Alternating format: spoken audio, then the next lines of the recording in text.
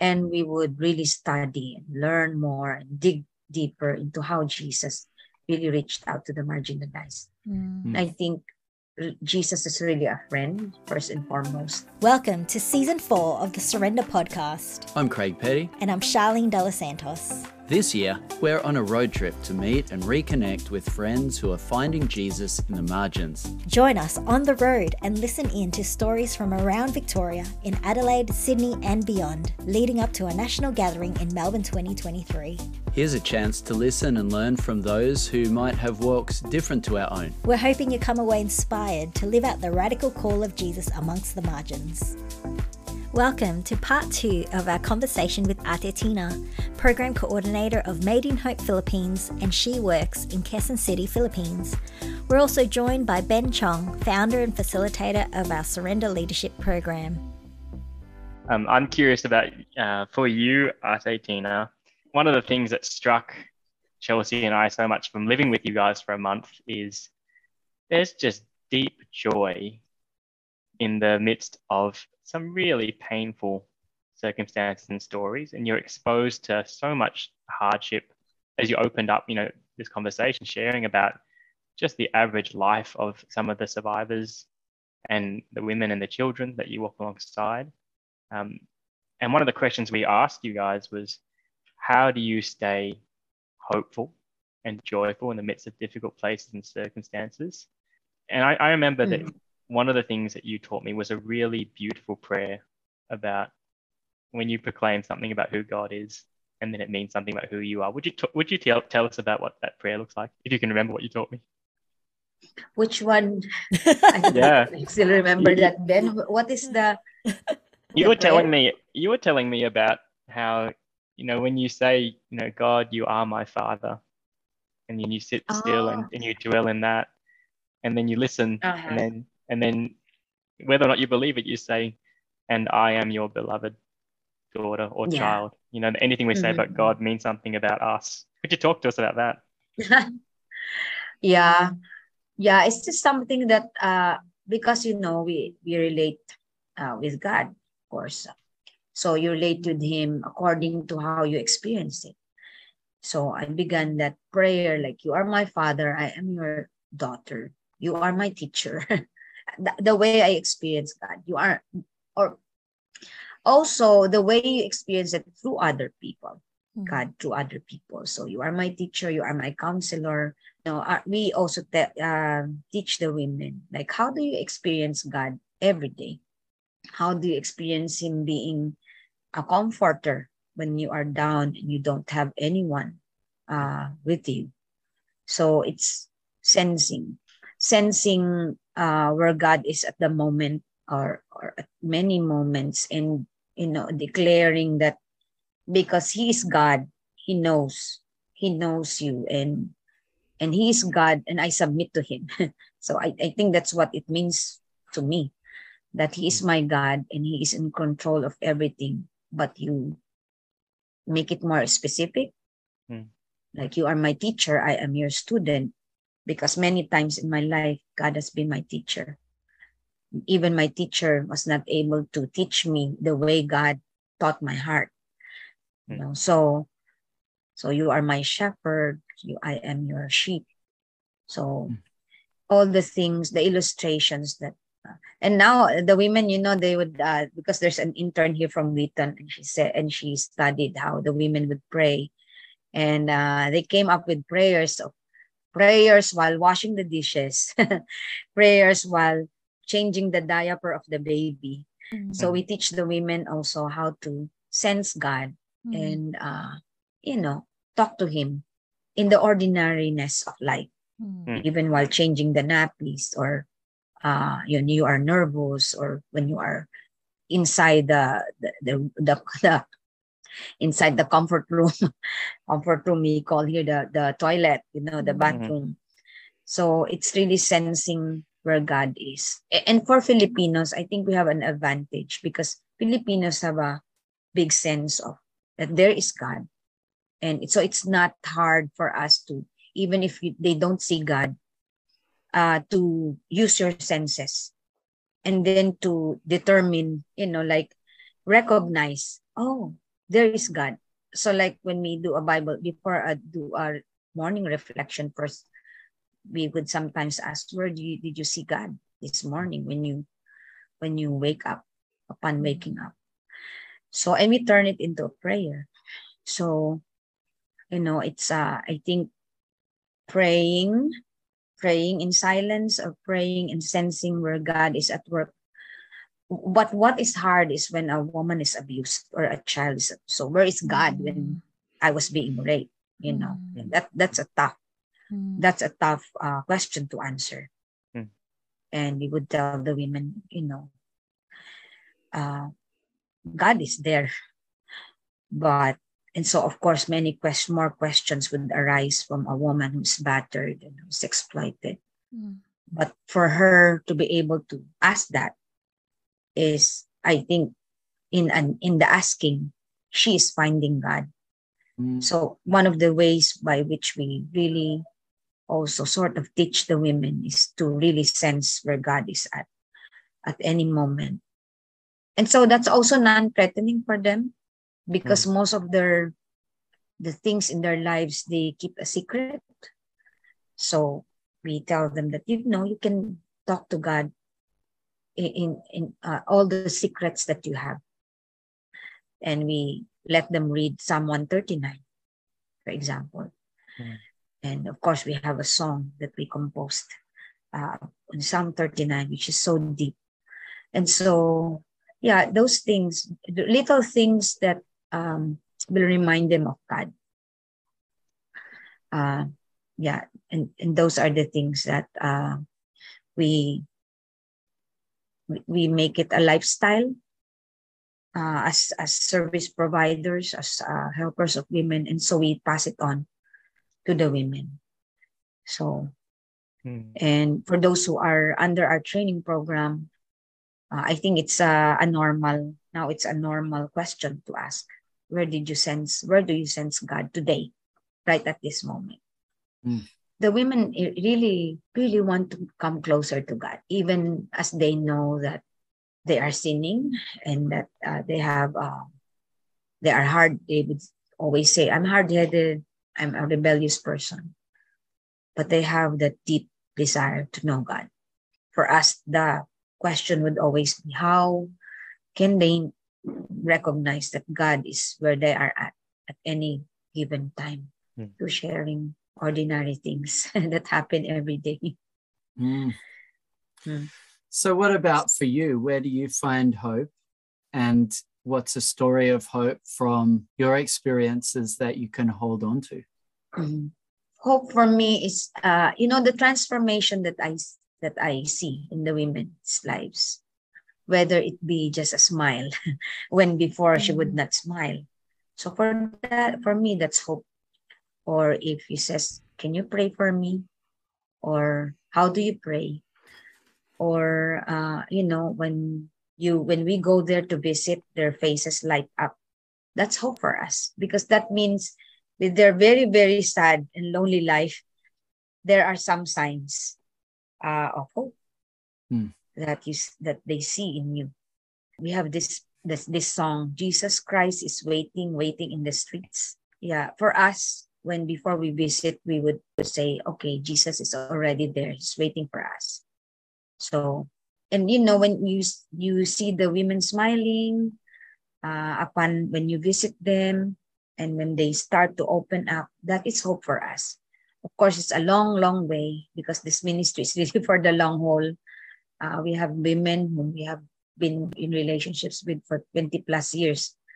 So it's always looking for signs of joy. When you see children and they say, oh, I miss you, when before they would not even greet you. Yeah, little signs of hope for us, seeing them, having more conversations. Also, our conversations are progressing, like from just being problems to now recognizing that there's hope.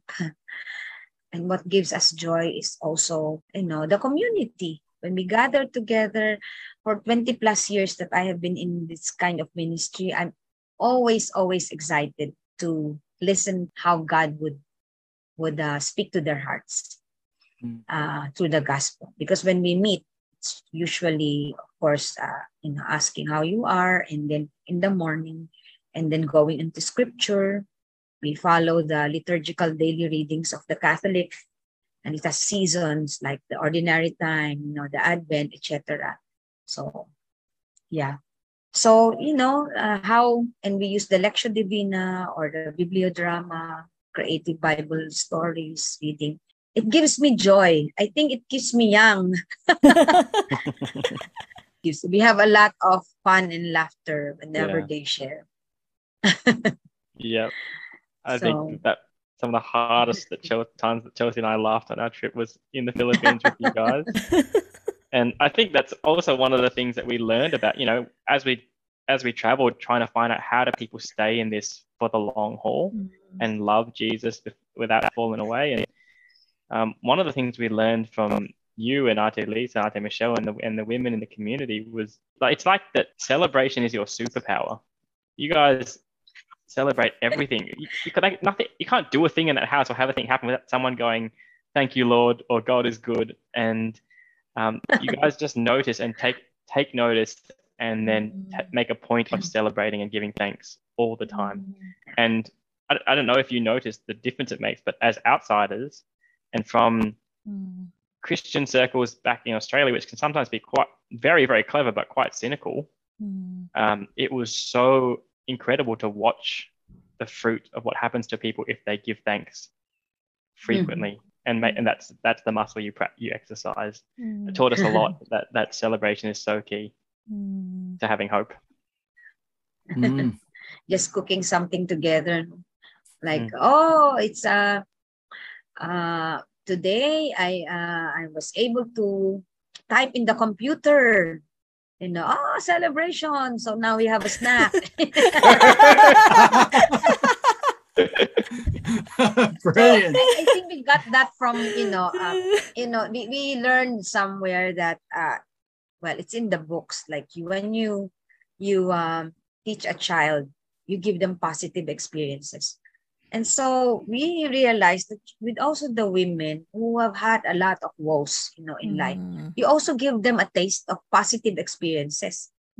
So, yeah, it's much the same with the women, because they have had a lot of very, very sad moments. Like when you ask them, what are the good memories that you had when you were children? They would cry instead of smile, but they would cry. And so, so we celebrate almost every good news, trying a coffee bar, newly opened coffee restaurant there. Doesn't cost a lot. So, but to be able to celebrate that, it's really good. And they look forward to that. So that's wonderful. So when Ben was telling me about you, he described some times when you've been asked to speak, and then you would, rather than speaking yourself on behalf of the women that you're walking alongside, that you would pass the microphone. So Ben, I wonder if you'd tell about your experience of that, and then maybe get Ate Tina's thoughts on that approach. Yeah, I mean, you can see it, right? Ate Tina refuses to talk about herself. she's so incredible. Like, truthfully, one of the most... I'll share this story. It exemplifies for Chelsea and I Ate Tina's character and heart. We're standing in church next to each other, and I'm 5'6". I'm not tall, but Ate Tina's maybe at my waist, and I'm look next to her, and we are singing this song, and the words are, "Make me a servant, humble and meek. Lord, let me lift up those who are weak. And may the prayer of my heart always be, make me a servant today." I've heard that song once in my life, singing next to Ate Tina. The words are burned into my memory. And I remember singing that song, and I looked at Ate Tina, who's next to me, and her hands are in the air, like up to where my chest is. And she's like, Ate Tina, like tears are streaming down your face, and you were pleading with God that this would be true about you. And I looked at Chelsea, and she looked at me, and we looked at you, and we were just like, we don't know anybody who more embodies this song. And here she is pleading that this would be true about herself.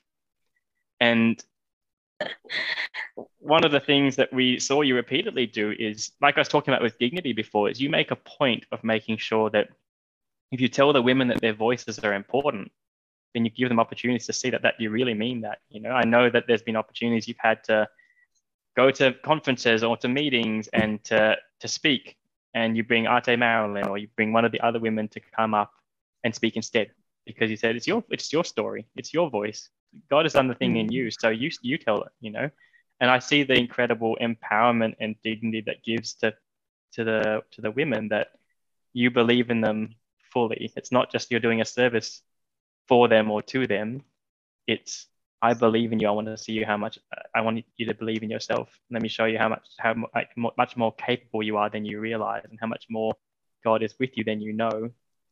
And yeah, so and then I remember that when we were there, you guys had just begun doing the spiritual formation in partnership with some other organizations, with International Justice Mission and Wipe Every Tear. And you said, we're just a small organization. At the time, it was just 7 women in a house each day. But you ran the All Stars camp. I mean, I'd love you to talk to the group about that. 80-something survivors came, and the women that you've done 20-year walks with, they were the ones who led that camp. They were the ones who were leading the Bible studies and the worship and the fellowship and all of it. And so I think that's something incredible I saw, is that I don't see many leaders who are secure enough to give away power so quickly. So, I mean, I don't know if that goes to the befriending or something else, but yeah, I'd love to hear what shaped that willingness in you. Yeah, I do remember that, Ben, when they were speaking. I think it's because I think we saw the gap, being in this ministry for a long time, we saw what the gap was. Women get reintegrated, bar girls, street girls, reintegrate. That's a good thing. They really need that. But the gap was, if Peter, as a fisherman, was called Jesus, Jesus called him the rock. And, and with all this, when you look at the Acts book stories, it's the disciples who really ran they share the gospel. So it's also possible with the women. We've been in this ministry, and I have committed my life to really reaching out to the women, but the gap is among anti-trafficking ministries is trusting them in their capacity to lead. How far, I mean, how deep is our trust in them that they are able to lead an organization? And I was also influenced by what I saw in Nepal. It's not even a Christian organization, but I was assigned there with Salvation Army. We did a conference on human trafficking, and we visited this place, Sakti Somaho, and I saw that from the second floor, fourth floor until the first floor, it was really run by all the women survivors. And so, but that was in our hearts. We were really thinking through how can we make the women lead, because they have the capacity. Most of the women that we have known are not college graduates, but they have the potential. We have to trust that potential. And so as Jesus trusted Peter and James and John and all the other disciples, how can we not, trust our women who have known Jesus? So that was our heart when we started SheWorks. We wanted women to become equippers, but we were not sure if they also wanted it. So so it started with a support group, which later became a regular support group and later became an NGO. But we did not start it right away because we were not sure if that is what they wanted. And they wanted it, because they have most of the 4 out of 6 have been reintegrated to the communities. And they said, we're here in the support group because we miss the fellowship, we miss the fun, but we also feel like we can give back, in any way. And so as we were also looking into, what John Maxwell has said, leadership is influence.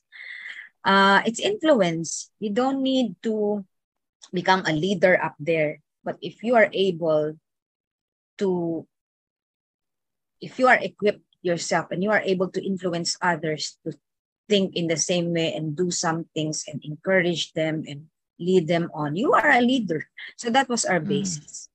So yeah, and so they liked it. So we envisioned, and so I just led a very simple visioning with them. What do you want to become? And so the leadership came about. The leader, they want to be equippers of other survivors. They want to become leaders in their homes. They want to become leaders in their communities, because some are already leading, like a president of a co-op. They get elected. So they have the potential. So that's where why we started She Works. And so they started, so the vision, actually their vision is every trafficked woman survivor living with her God-given dignity, meeting her practical needs sufficiently, serving and leading others in the community, and advocating against modern-day slavery of women and children in partnership with the body of Christ. They were the ones who said that was what they wanted to do. Wow. And so that was the shape. That is the shape of She Works. It's not really a step higher or we are a more advanced. No, I believe it's even right at the start. You have to trust that the woman has a God-given capacity and skill and a gift that when harnessed, when provided with a safe environment, an accepting environment, they will really grow. So yeah, that's our usual basis. That's why when we are asked to speak, we always say, can the women come too? So that they have a part, if they want to. So we would ask the women if they want to, and most of the time, yes, I want to, if you are there. So we would accompany them, but now they are able to speak on their own. We just have to practice. And so it's trusting. And I in the same way, I also experienced that. People trusted me. I didn't know that I have the capacity to handle or facilitate groups, but I was entrusted with by people who really did a great work, because I'm a shy person. When I was small, I would be so shy and I would not speak. And so I'm now able to facilitate groups because they entrusted me with groups that I can also facilitate. So it is with the women. Like if one woman, like now, if we gather and we would say, okay, now we want to have a Bible study. We don't have a place yet, but a place where our children and women could gather. And then, I can cook. So she can organize women to cook. So, and we would say, you have a capacity to lead in cooking. So you spot all the capacities and experience that they have and let it grow. So like when we taught them how to do computers, oh my gosh, it was so hard. There was crying and crying. I was like, I thought they wanted to do the computers, but when they're at it, oh no, I can't. I really can't. And oh my gosh, it was a drama. Actually, it was drama. But now you ask them and say, Ate, do you want me to send it in JPEG or in, PowerPoint? Or how do you want us to lead the devotion? PowerPoint or bibliodrama or something? So it's, and then they would say, oh, if you had not trusted me with that capacity.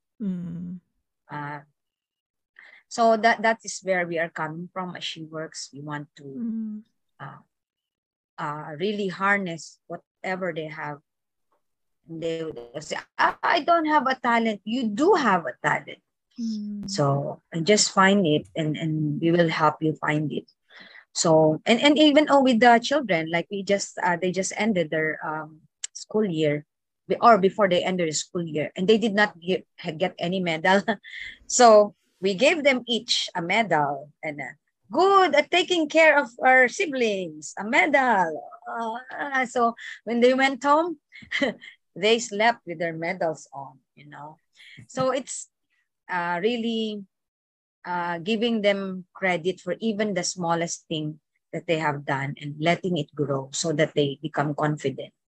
So, but it's a long period of time before they can get to that stage. But it's still believing in them.